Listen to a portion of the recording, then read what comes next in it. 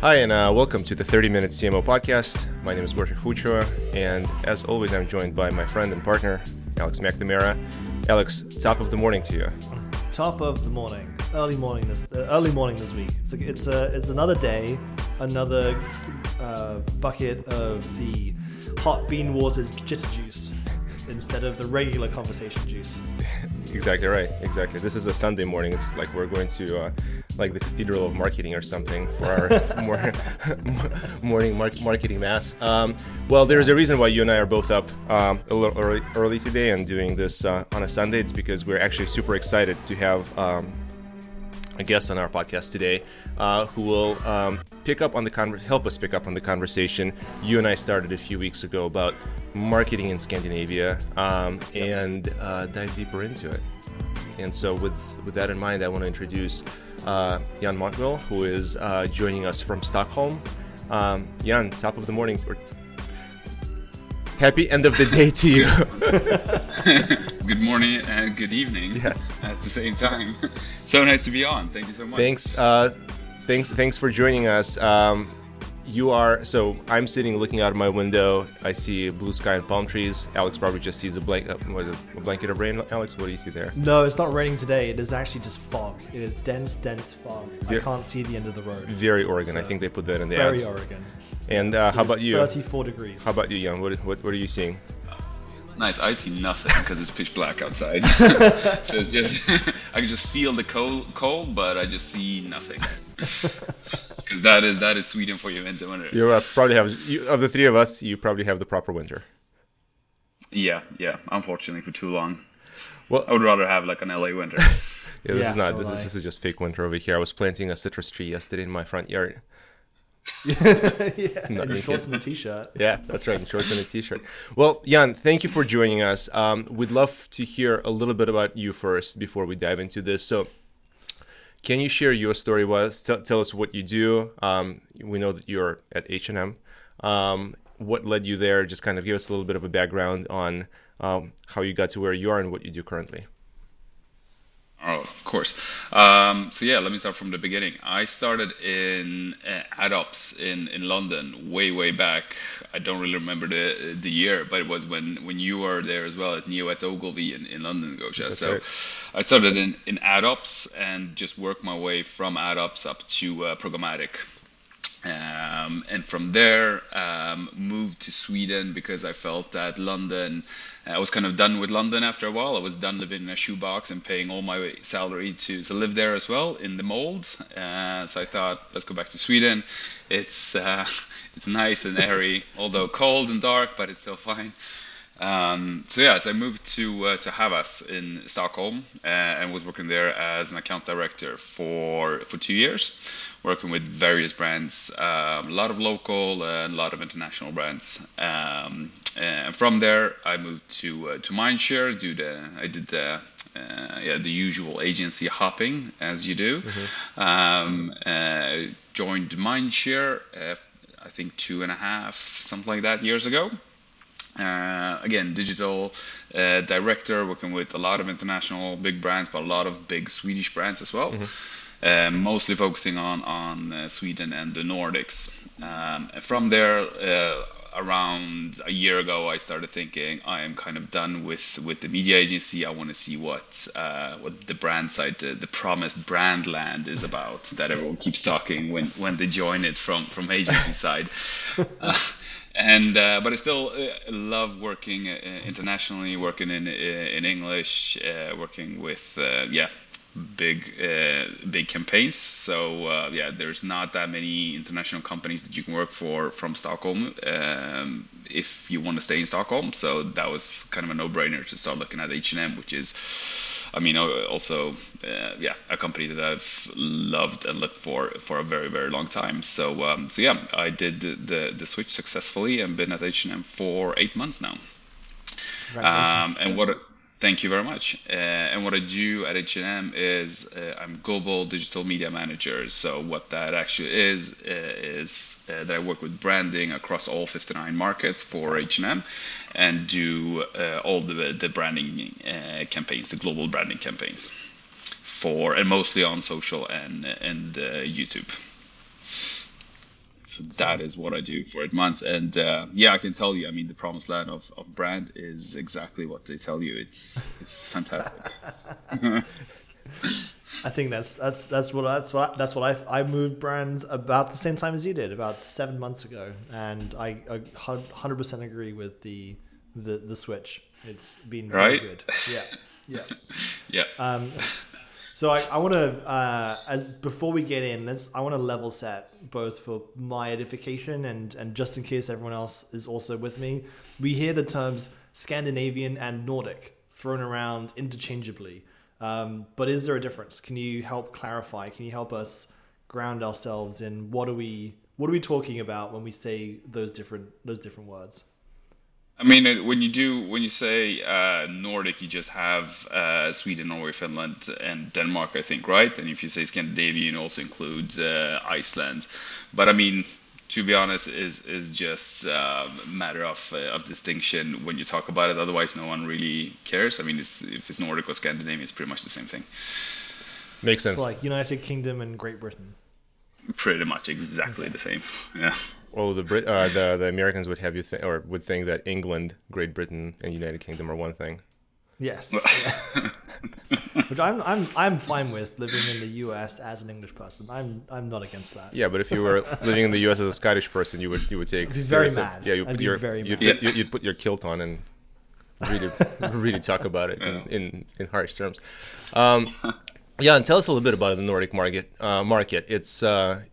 It's a pretty sizable one by European standards for sure. It's one that comprises several countries, like you said, including Iceland and even Greenland, and counts about 25 million people. I think in the rest of the world, we associate Scandinavia with a few things: great design, like Alex already mentioned, tall, blonde, and blue-eyed people, IKEA.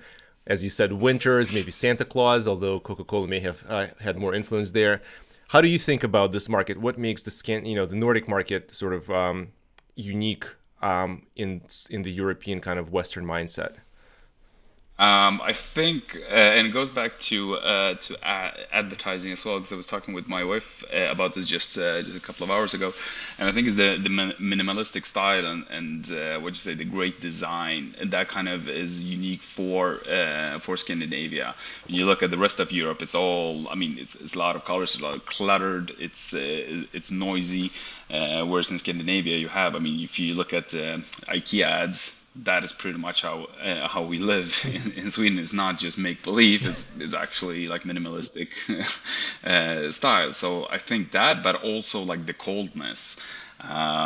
Rest of Europe may be a bit warmer in terms of personality and interpersonal contact, whereas in Sweden in particular, and then Norway and Finland as well, more it's colder, and that kind of reflects our design as well, I would say.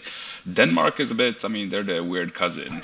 We all love them, but they're a little bit weird. But they're still like with the minimalistic design, but they're all more I don't know, screamy and talkative. I don't think I ever heard someone identified Danish people as screamy and talkative. Yeah, definitely. If you first go to like Finland, Norway, Sweden, then you go to Denmark, you'll have a complete shock.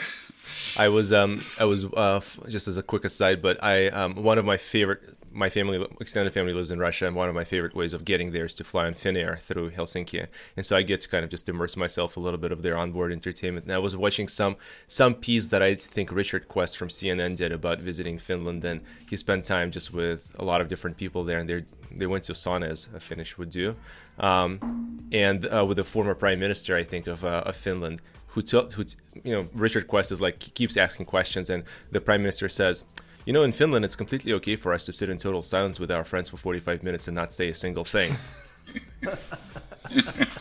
And I sometimes say that to even like my wife, like if we'll be on a long drive, and I'll be like, in Finland. Bet that goes down well. I would say that is correct, though. I mean, in Sweden we would sit maybe 20 minutes in silence, but I would say that is correct for Finland. Yeah.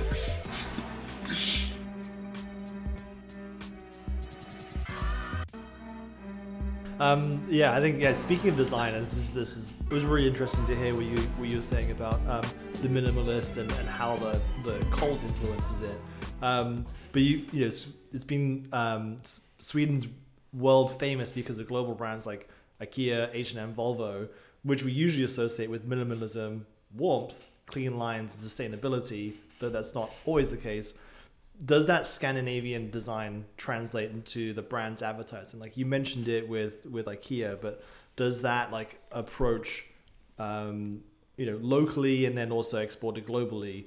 Does that impact how you build out your brands and your collateral? I would say yes and no. So right now, when you look at, the local marketing, we do have like the same image that you have. It's clean, it's minimalistic, nice designs, warm or cold, but yeah, very very clean. If you look at abroad, you have the Volvo, IKEA, H&M. All the H&M ads are, well, with some exception, of course, but a lot of them are shot here in Stockholm as well. So you get that actual feeling with global campaigns for H&M. Volvo as well, the same thing. They're shot up north in Sweden to get that crisp feeling.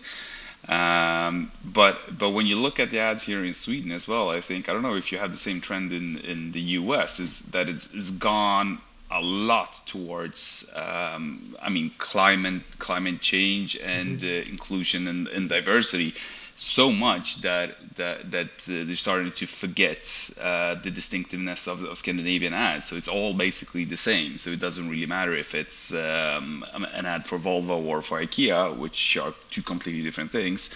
The tone of it and the USP that they want to drive is basically the same. So in order to try to fit in, they all just sound the same. One thing that I thought was really interesting that you pointed out was the Visit Sweden ads, where they were taking different places from IKEA and actually saying that these are actually places. Yeah. So that ad got some traction here in the media press, so to speak, here in Sweden. But and that is kind of what ads used to be in Sweden. They used to be, emotional with humor, and now everyone kind of forgot about those a little bit, I would say. So that is a really interesting example, because that is like natural Swedish ads. It's a lot of humor in them, like British ads. Yeah. But when they export it, it works really well. And they kind of forgot it. Same as like the Icelandic metaverse ad as well. It's the same thing. Like the dry humor. So do you, Jan, that's very interesting. So do you think that it's because these brands sell into sort of global markets, they're trying to ride kind of the wave of what they believe the expectations are? Is there a differentiation when they market internally to Swedes or to the 4 or 5 markets that comprise the Nordics versus what they say out there globally?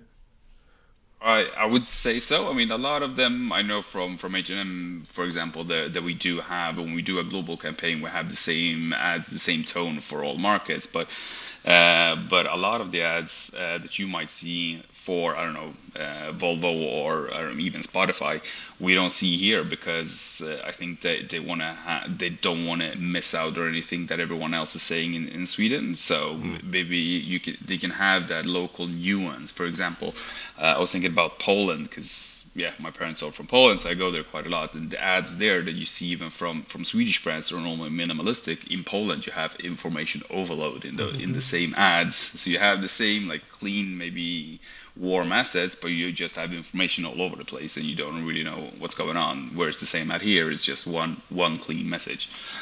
It's interesting. Yeah. I think the way that you have to build ads, you can't, if you're doing it for multiple markets, especially if you're doing global, you need to, because of production budgets, you've got to make sure that the one ad works for 5, 10, 15, 50 markets, because you can't afford to shoot one for each market specifically. So you end up having to water down, unless you want to like really focus on your home market. I know, I think it's like wherever the headquarters is gets the final say into like their local ad, and then everyone else just has to pick it up and run with it. And then you get those like, with the Polish example, you've got a French example and a German example. They're like, well, I want to do this. And then they have their, if it's a TV ad, their 5-second bumper on the end, which is like all the stuff that they want to say.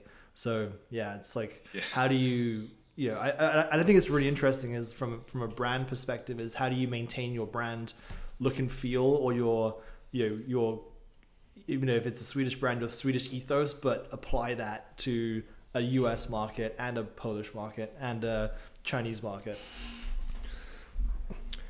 Exactly, and just following up on that, because it's the brand identity, right? Yeah. So if you are selling IKEA, which is the Scandinavian style, you don't want to tweak it for the US market or for, I don't know, for Brazil, because you are still selling the Scandinavian design and not Brazilian design. Yeah. So that's the most important part. It's very interesting how the brand mythology almost can overcome rationale in the eyes of the consumer. In Southern California, where I live, and I have a Volvo. The ads for Volvo are the ones that you say are shot up in the north of Sweden. The car driving through some like snowy roads, snow-covered trees. Never the reality within hundreds of miles of what I get to experience, but you like just see past that. You're like, yeah, that's. Yeah. I mean, if it can do that, it can drive me to a mall, you know. So they don't need to adjust it to, like, they don't need to show palm trees in the ocean. They can show that, and that makes sense because it's coming from Volvo. Versus if they showed it for another brand, I would have a lot of questions. Yeah. So Jan, globally, Sweden seems to be on the forefront when it comes to well-known brands. We just mentioned a few. Not only do you guys have these legacy brands like H&M, like Volvo we discussed, you also have other fairly famous brands, Electrolux, Saab, Ericsson.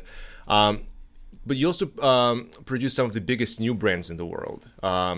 Just off the top of my head, Spotify, Supercell, Klarna, the payments company, Vivino, which I had no idea, Alex, was a Swedish brand.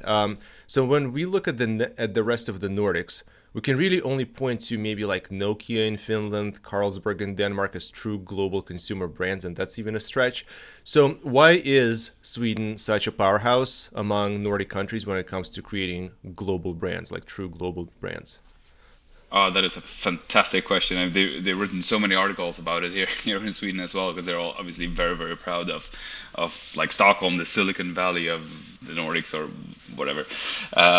But yeah, because I mean, first of all, I think that the Sweden and Stockholm is like the biggest city in the Nordics, right? So you still have like a lot of talent coming in here, and I think the legacy in Sweden has also been what's been driving so many new international brands. If you look at Ericsson, if you look at Volvo, these are really, really old brands, or Electrolux, like all these like engineered brands for a very long time.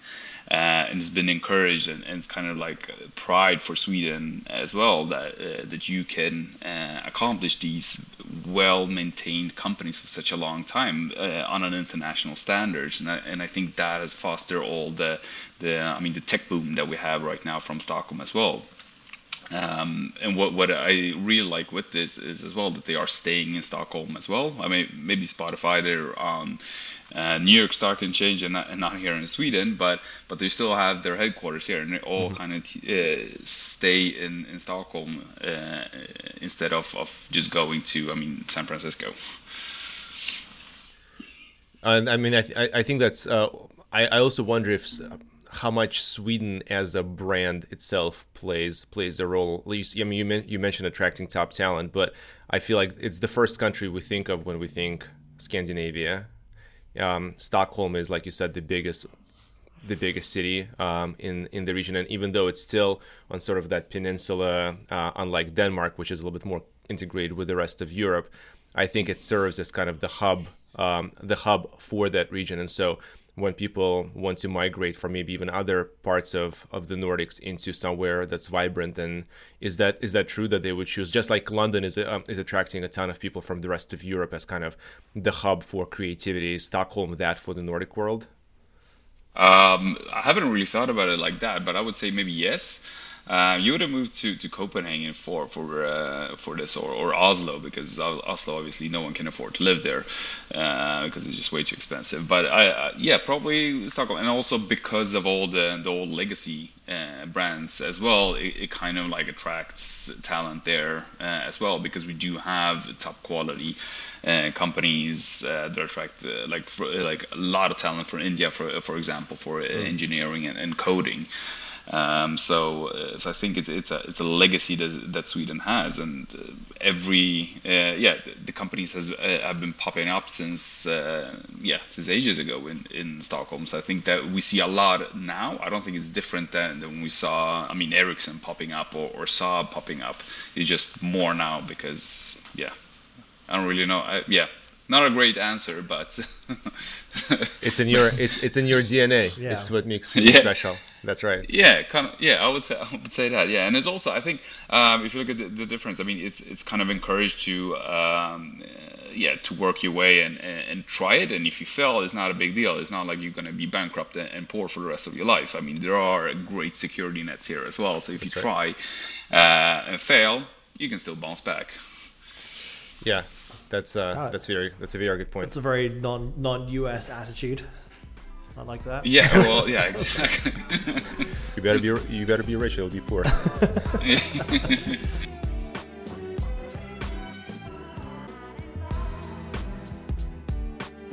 All right, I want to pivot a little bit into H&M, and you can divulge as much as you are willing to. We may ask some questions you can say no to. H&M is very much a global brand, which you can see literally everywhere. I think I've seen an H&M in every place that I've been to. How do you think about media globally? When you're looking at digital media specifically, and how do you balance like the global players versus the local nuance? So local direct buys or local search engines, that kind of thing. And then separately but conjoined creativity, which we already touched on earlier. How do you sort of like leverage both of those things from your headquarters, but to a global audience? Yeah, I can't go too much because H&M doesn't like me to talk too much about them. But what I can say, I mean, global players. Would it be, I mean, Instagram or Snapchat, Google, TikTok, exactly. whatever? Yeah, Google, all of them. I mean, it doesn't really matter. You don't really need to have that much local knowledge in order to do good media buys for them. So you can do the same buy in Sweden or in the US or in Romania, and it will still be the same platform, the same mechanism. I mean, it's different, a little bit tweaked audience and a little bit of tweaked targeting, of course. Maybe at one place you have more CTV on YouTube, and the other place you have more vertical and mobile. But the principle is still the same for across the big players. Whereas the local one, that's where you really need the relevance. I know back in my previous agency at Mindshare, we used to buy programmatic for a brand across the globe, and that challenge, poses a lot of challenges because you can't buy. Even though if you can access the ad exchange in China, for instance, you have no idea what you're buying or if it's contextually relevant. I mean, you're just buying something back when programmatic was new and you didn't know what you were buying, basically. So you do kind of need. I mean, even though you do need local relevance for everything that is not the global players, I would say. And for that, do you have like local media planning and buying in regions, or do you different schools of thought? You can saturate the global players with 80% of the media spend, and you could probably get away without doing any like local nuance. But if you want to would you have a local planning and buying team to tap into that, like really contextually relevant for that country? Yeah, so we do have a global media team that does all the global awareness, and then when every market has their own H&M marketing office that does all the local activations as well, and they have their own media agency for local buying. So for Russia, they like you were saying, they might do more events that are local to Russia and more. I don't remember the Russian Twitter. What's the name? VK. Yeah, exactly. So they might do that, whereas yeah, Sweden does all the local programmatic, all the out of home. So you still need all those nuances for local markets.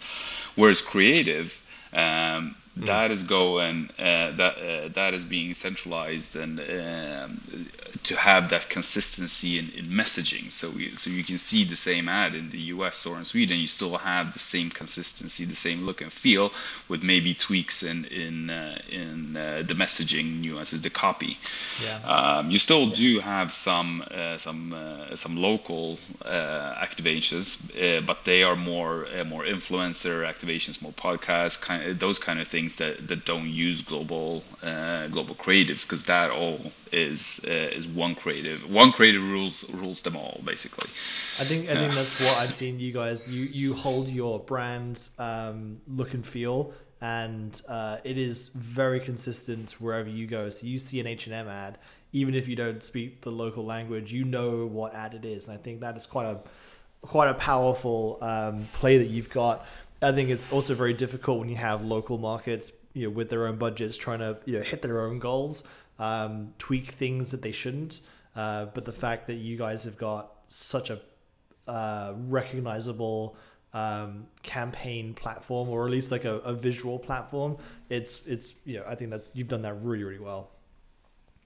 Yeah, I think so too. And I mean, it goes for all brands. I mean, you have a lot of great US brands that do the exact same thing. It doesn't matter which country you're in, you still recognize the brand, you still want to buy it. Like Coke, for instance. Yeah. I mean, it's an easy example, but wherever you are is the same Coke, or McDonald's is the same meal, it's the same look and feel to everything. And if you want to have a consistent brand recognition, that's what you need to do if you're a massive player like that. I heard a joke back at the beginning of my career when I was working on the U.S. Marines account, that in any sort of conflict or war, the U.S. Marines would come in first, and then the Coca-Cola people would come in second to put up the billboards. It's funny because it's true. It is unfortunately true. Jan, how are you guys looking and thinking about the future of sustainability? Obviously, a big topic in many of the countries. What does the future of fashion look like vis-a-vis sustainability? And kind of tying it into Alex's previous question of like global versus local nuances, is it sort of is it as relevant for all the markets you guys might be in? Is that going to be the new sort of RTB reason to believe for millennials, for the new generation that's becoming a part of your kind of consumer base? Definitely. I mean, it's I don't know, because I think the report came out now, the yearly report that our CEO commented on, and I don't remember which year it was, but we do want to be sustainable in everything we do, because right now, if you look at all the garments at H&M.com, you'll see how much % of that has been refabricated, reused, and from renewable materials. So I think the goal is 100% within, I don't know how many years, but that is the goal. Mm-hmm. And I think that is relevant for all markets, because that is the DNA, that is the brand's vision, right? And it's quite interesting if you look at Gen Z, that everyone is crazing about right now. It used to be the millennials, now is the Gen Z. Soon it'll be Generation Alpha, etc. But they are all also about sustainability and everything. But if you look at the US, you have Shein, right, which is exploding. And taking market shares from old-fashioned designers. And Shein is from China. No one knows what's going on there. It's not sustainable. It's not inclusive. It's not diverse. It's just cheap, fast fashion. Yeah. So it's going really well, the Gen Z, right? So that's kind of the opposite of what H&M tries to do. And I think that Gen Z wants to be conscious about climate and everything, but don't really have the money to do it just yet. So you need to like work on them to be a sustainable brand that they will start buying as well. I mean, I'm not saying that H&M is expensive, but it's still a bit more expensive than Shein, because Shein is just, I mean, it's free basically, right?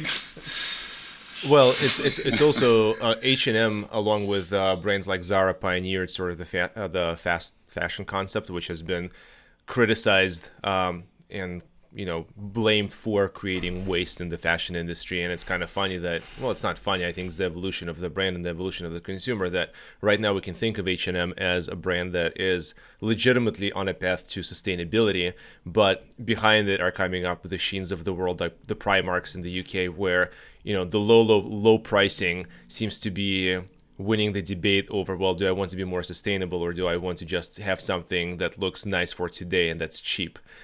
So it seems like that natural tension among consumers and brands is going to continue to be a headache for some time to come.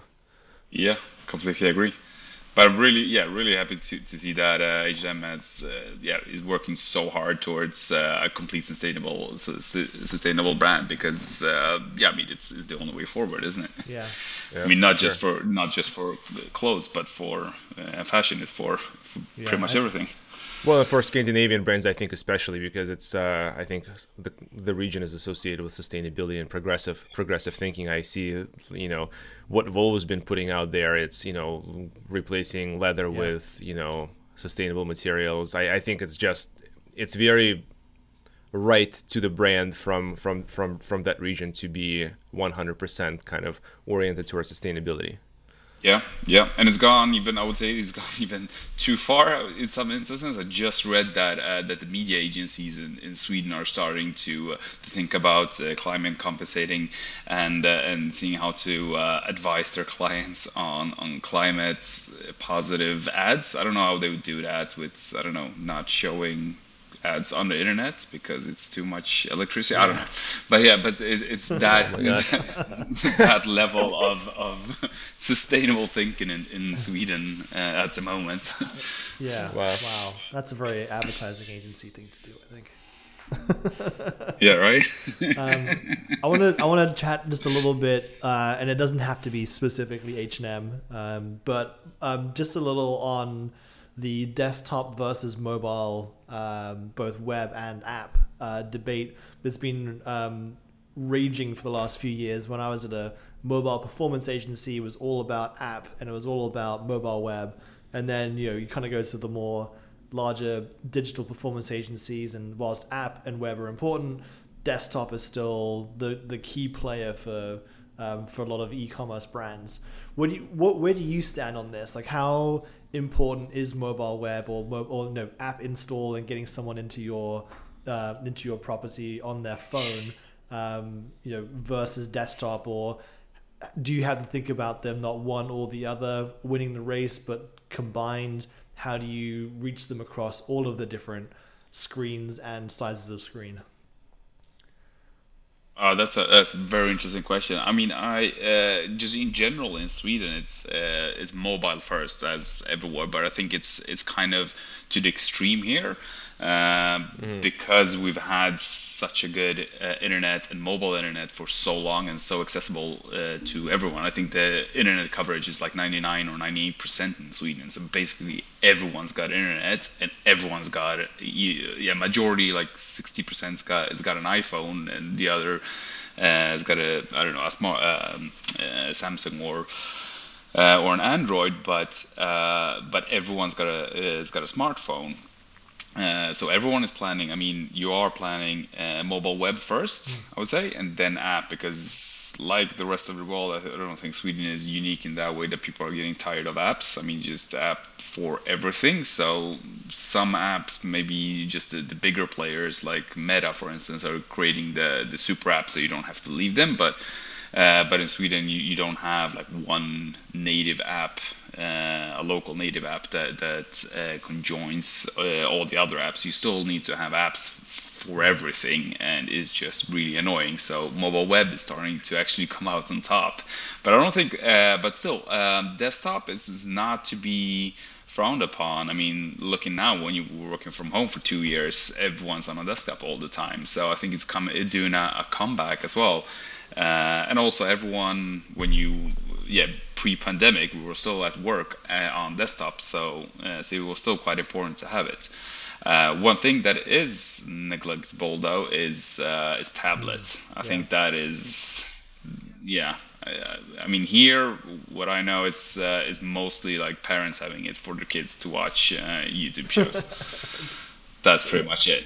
That's what I see the primary use case in general as well. Yeah, right. It's a $500 pacifier. Yeah. Yeah, so I think it's this is me as a consumer of stuff. Usually it's research on desktop, and then once I've found it, because having the bigger screen to be able to have multiple tabs and to quickly go between two. And I've said this to Gorsha when we were in IRL together in the office. They'd be like, I'm on my iPad and it doesn't, and you go through the tabs and have to refresh the page every time, and it's infuriating. And on your phone, it's almost impossible to go look at multiple tabs at even sequentially, because they move around. So it's like desktop research, and then I go to my phone because it has all of my credit cards saved, and it's much easier to buy. But yeah, I go to my phone on either in an app that I have my my payment details saved, or on my browser, because the iPhone saves it all very handily for me. So it's like you kind of use all of them, and I don't have a set way to buy, but which makes it really difficult for the e-commerce brands following me around to try and tell me or try and get me at my weakest point. So I think it's like when we have these discussions, like I think your point is right about the app, and like unless you're loyalty or a loyal member, or you have a reason to have an app on your phone because you go back a lot. For example, me with wine.com, I love having the app because it's got everything I need right there. But for a one-off purchase or infrequent purchases, to have to install an app is a big barrier, big friction for me. So mobile web or desktop, because it's much faster. Let me tell you about installing the app. Yes. A Japanese fast fashion retailer who shall not be named, but rhymes with. I'm not even going to rhyme it. I think we all know. Yeah, you can't. Yeah, they're very unique, though, about their name. They incentivize you at the cash register to download their app, so you can get $5 off. Right, their flagship store in LA is in Santa Monica. It has zero cell phone signal. Their Wi-Fi requires you to opt into I don't know how many things before you can hop on it. And so they create a humongous physical line of people because their associates are asking you to download the app, register there so you can get your $5 discount. And people are sheep. They do it, and so you have a line for a mile because of essentially what you described. And there has to be an easier way of getting people opted in and retaining them in your digital ecosystem without having them lose the incentive, but also without creating physical problems. I have another app story. A online furniture retailer, which has very fair prices.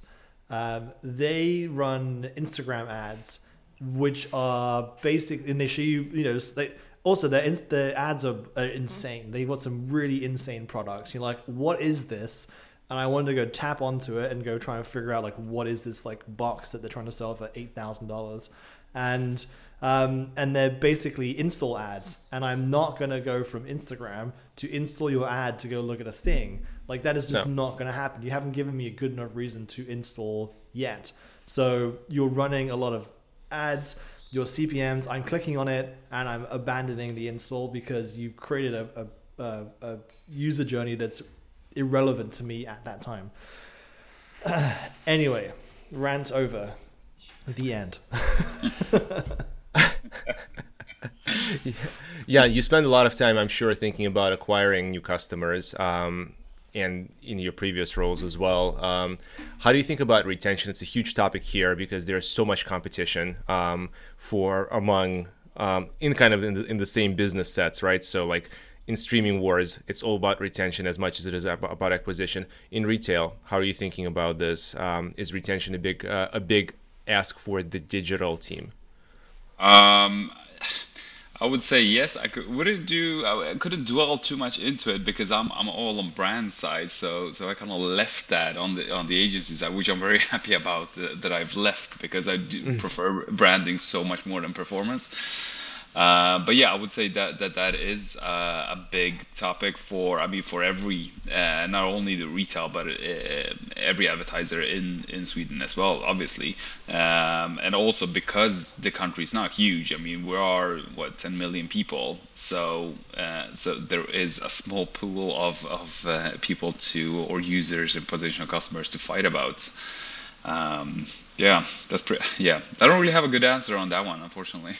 Other than that, Well, I feel like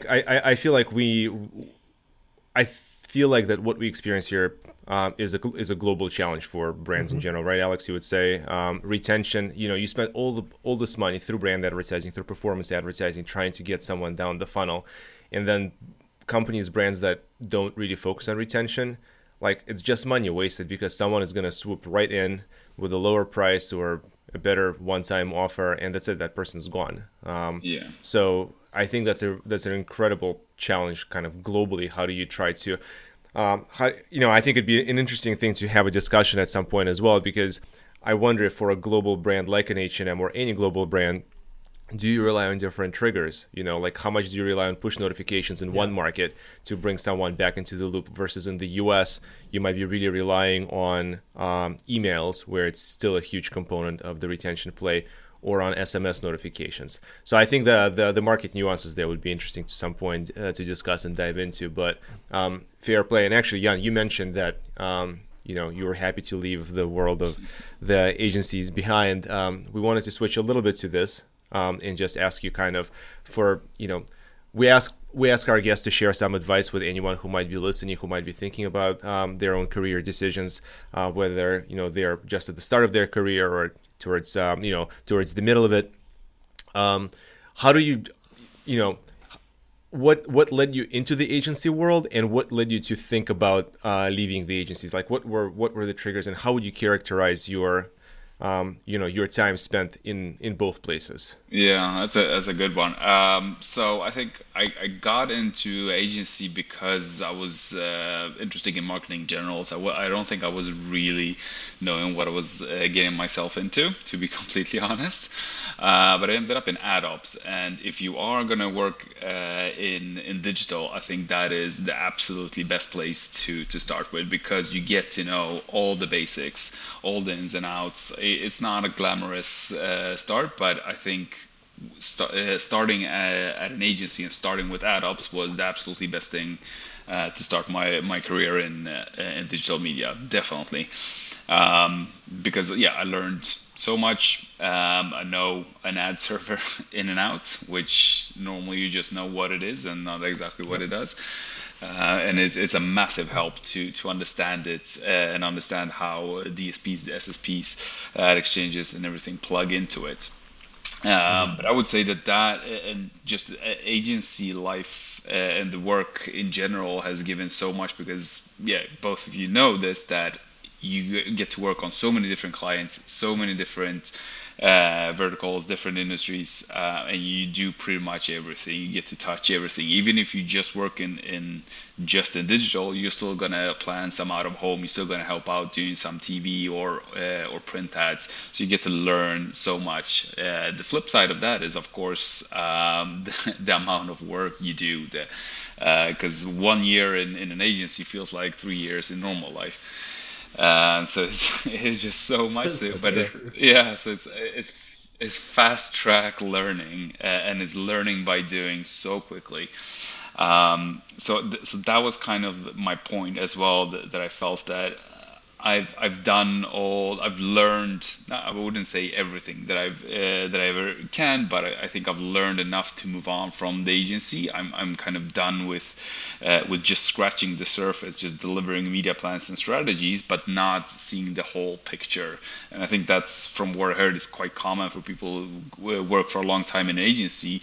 You get kind of like you're stuck at one point. You can't get deeper within the one brand and help them see the whole picture. I mean, you don't do organic. You don't see what happens after 2 years after you've done the brand advertising. You just see the media plan right here and now, or a full year media plan for a specific buy. So I think that kind of pushed me to go to the brand side, and also the stress as well. I mean, Yeah. I was kind of done with that. Even though I enjoy fast pace and still fast pace at H&M, but it's not agency fast paced. Which so I would say if anyone is interesting in the media and marketing, go for a year or two to an agency if you want. Do ad ops, but because that is ideal. But do an agency to just learn about everything, get the network, and then move to a brand side. Because I think if you start on a brand side and then go to an agency, you don't know what's going on. It's way too much happening. You have too many stakeholders. You have too many plans. You have too many budgets, and and too much responsibility for a too junior role many times as well. That's very true. All of that is very true. I think I went through the same thought process as you did, which was as much fun as it is doing media plans and working on loads of different clients all the time, it's the same cycle of work, and you don't get to really impact how the brand operates unless you're very senior or you have very good connections into the brand. But really, by the time the brief gets to you, it's set in stone. It's very, very unlikely. 99 times out of 100, you will not be able to change that because your client has had to get it approved by everyone on their side. And you go back to them with we shouldn't be doing this. And they're like, cool, thanks for the input. Now go and do it, please. And you don't get that, but brand side, and from my experience in the last 7 months, I'm working with product teams, I'm working with design teams, I'm working with a bunch of different internal teams to help shape what goes to market. And that for me is really interesting. And for me, that's the stark difference between agency side and brand side, which is, you get to own the advertising slice of the pie when you're in the agency side, but then at brand side, you own the whole pie and you have to distribute all the slices to all the different people. And it's a much different challenge and for me, a much more fulfilling challenge. I completely agree.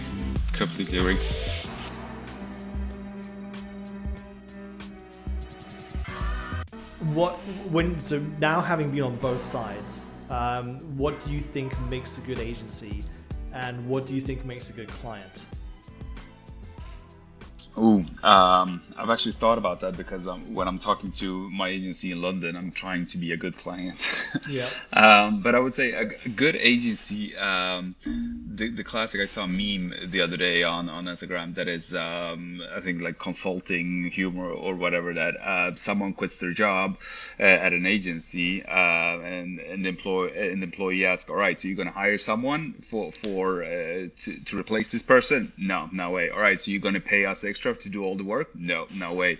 And then everyone starts leaving the company, and then the management is asking themselves, why is everyone leaving? So I think that is kind of true for a lot of agencies, that they push the people that work too hard. So a good agency is actually, I mean, I know it's you have to look at the cost, you have to look at profit and loss and everything, but if your employees in an agency, if you have a little bit more time to think about what you're actually doing and not just delivering, you will do a much better job, and the clients will notice that and appreciate that, and you will want to do a better job and stay at the place as well. Because I mean, you'll find great people wherever you go, but if you burn them out, I mean, they are eventually going to move away. And if the people that are stuck, they're going to have to pick up the pieces, they're also going to move after a while. So I think that it's the healthy culture in an agency. I think that is key, because you'll have great strategic minds in every agency.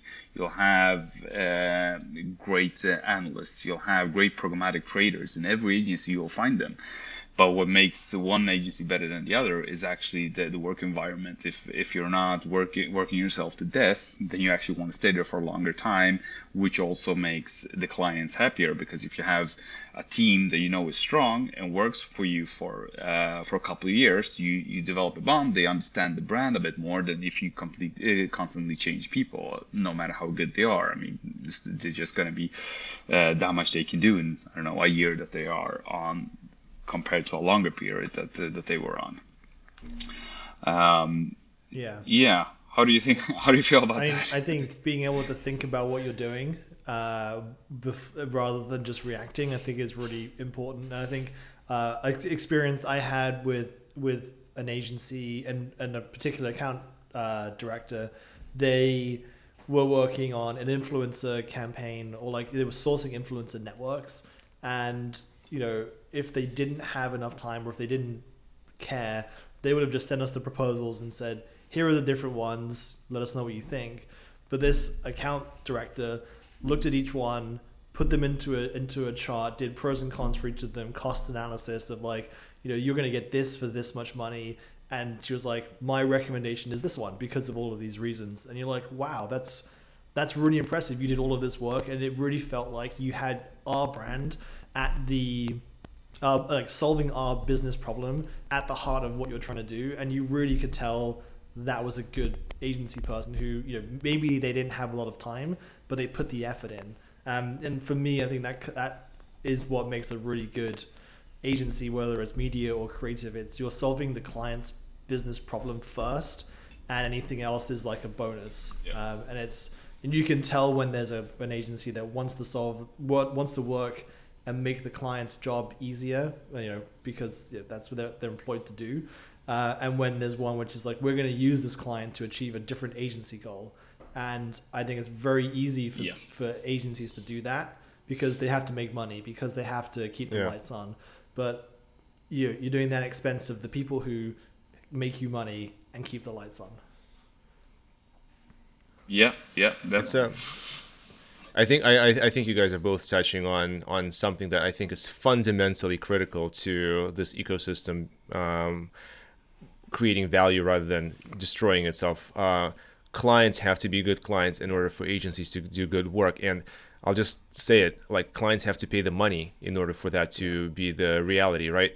If you're a brand, a client with a lot of expectations, but you're unwilling to retain the resources required to meet those expectations, what's an agency going to do? It's going to continue to understaff and pull those people into new pitches or start splitting their time 15 different ways.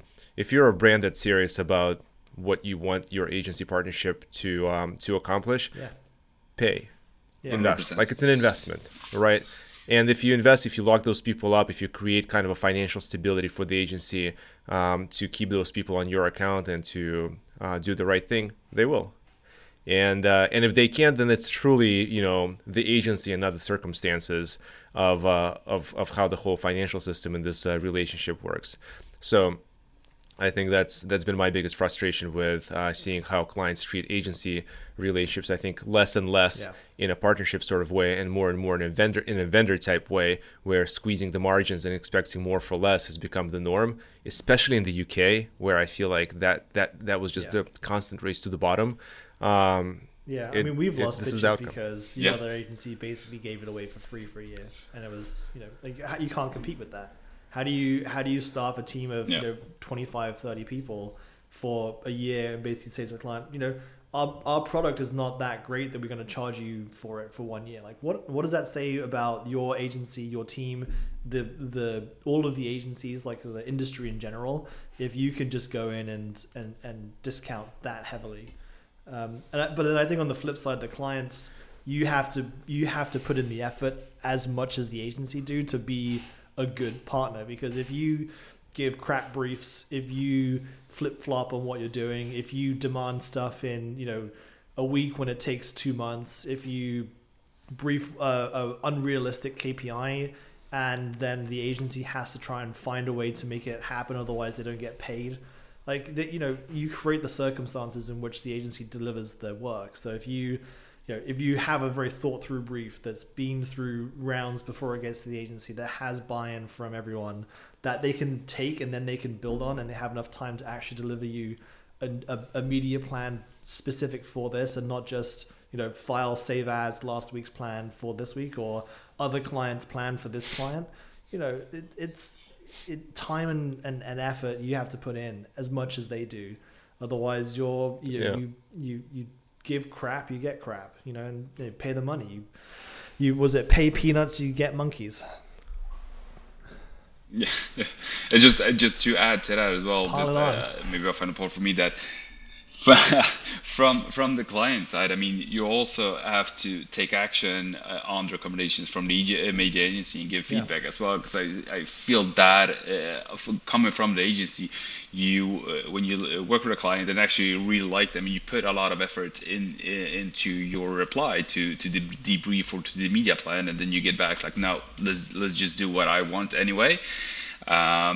You won't do a great job, and why are they then hiring you? They are just hiring an admin person to do what they want. So I think that's quite important from a client perspective as well. I mean, you are hiring these people for their expertise with media, so do listen to it. Give feedback if you don't like the idea, but they are giving their best solution because they are, I mean, good at what they do, right? So that's why you're paying them. Yeah, exactly. You're paying them for their expertise. Why don't you listen? Yeah. Listen to it. I think don't that's you? why ex-agency or recovering agency folks who are now clients are either the best clients or the worst clients, and there's no like middle ground. There's no like it's one or the other, because you have the great ones because they understand all the work that goes in, they understand what they're asking for, and they understand how to deliver information and feedback. And then there's the other ones which, for the same reasons, make life hell for agencies, because like, I went through this, I know how I can treat you, and they are generally the worst clients you could work for. Yeah. I really hope Yeah, my agency same. don't become the worst client ever. They'll be listening to this and thinking, yeah, what a great client Jan is. Jan, final question for you, but one that touches on a trend that we've been seeing for a few years now of taking things in-house. Benefits of having in-house planning and buying versus having an agency. How do you see it? 100% agency. I do not believe in taking everything in-house. I think if you want to take everything in-house, you need a massive team, because you do need, I mean, you all know the costs of programmatic, all the tech and everything.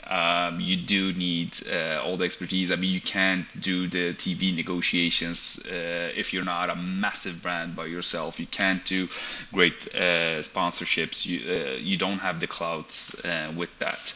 So I do think you need the agency as well for, as we just spoke about, the expertise from the agencies. You won't be able to have all of that in-house. And if you do, you'll have an agency within your brand, which is not sustainable to have, because it's just going to cost way too much. Yeah. I think that's such a brilliant answer. We touch on this topic, Alex and I, on this show and in person a lot, and I feel, Alex, would it be true to say that some of the biggest brands we've seen take things in-house have then turned around and given that stuff right back to the agencies because of all the things Jan just said? When you look at the cost involved with like staffing and buying all the tech and setting up all the tracking and doing all of the analytics and buying, it just becomes unbelievable, and then you lose all of your leverage. I mean, the whole reason holding companies basically exist is so they can buy centrally, get the massive discounts that they can then pass on to, in theory, pass on to the clients. We were pitching someone once, and I think we basically did some back of the napkin math that said, if you go with this agency, the money you save on ad tech basically covers the fee for the agency. So you're getting. Yeah, I was thinking about it. Exactly right. Yeah, just the money saved on ad tech alone covers our fee. An agency team to work on your business for free if you were going to spend it yourself. So. Yeah. Well, I would say the other challenge there is career progression, because sure, you can start an agency inside the brand and you hire a bunch of great people, and then where do they go? Because, and I've experienced that working in a marketing capacity in a company whose primary objective was not marketing, right? At some point, you're like, I can't go anywhere. I have to either leave or just completely requalify, and so you end up losing talent after a year or two. it's hard. Whereas with, agencies are able to, there's a lot of things wrong with the agency hiring and promotion process, but in general, they're able to retain people and move them up and kind of have that expertise remain. Would you agree with that, Jan? Oh, definitely, and that is also very important to see, like, all the influence and the knowledge that is shared across teams. They're working on different clients, buying different verticals from different industries. You don't have that within in-house. They're just doing, like, programmatic, for instance. They're just buying programmatic for that one brand. They do not get the latest tech updates. I mean, we do work in an industry that likes to run before we crawl. So you do need to know everything that's happening, and you do get that in an agency that you can pass on to your client. You don't get that in-house. Well, so here are three people who really believe in the role the agencies play, and that's despite all three of us having left the agency world to work on brand side. But yeah, and everything you've said, I think from the role agencies play and kind of giving you the foundation to be a great marketer to what we just discussed in the client relationship, I think makes a total sense, and something that Alex, you and I very much subscribe to. Jan, this has been a great conversation. Thank you for taking the time to share with us your perspectives, giving us a little bit of the insight on the very unique and very, very powerful Scandinavian kind of market and brand landscape. And we took a lot out of this chat. Yeah, thank you so much for having me. It was a great pleasure talking to you, and I hope it was people who listen in are gonna enjoy it as much as I did talking to you guys. And it's also quite fun to see that the nuances between Sweden and the US. I mean, it's not too different, is it? So I really enjoyed talking to you guys. It's all right. Likewise. Thanks, Jan. Thank you. Thank you so much.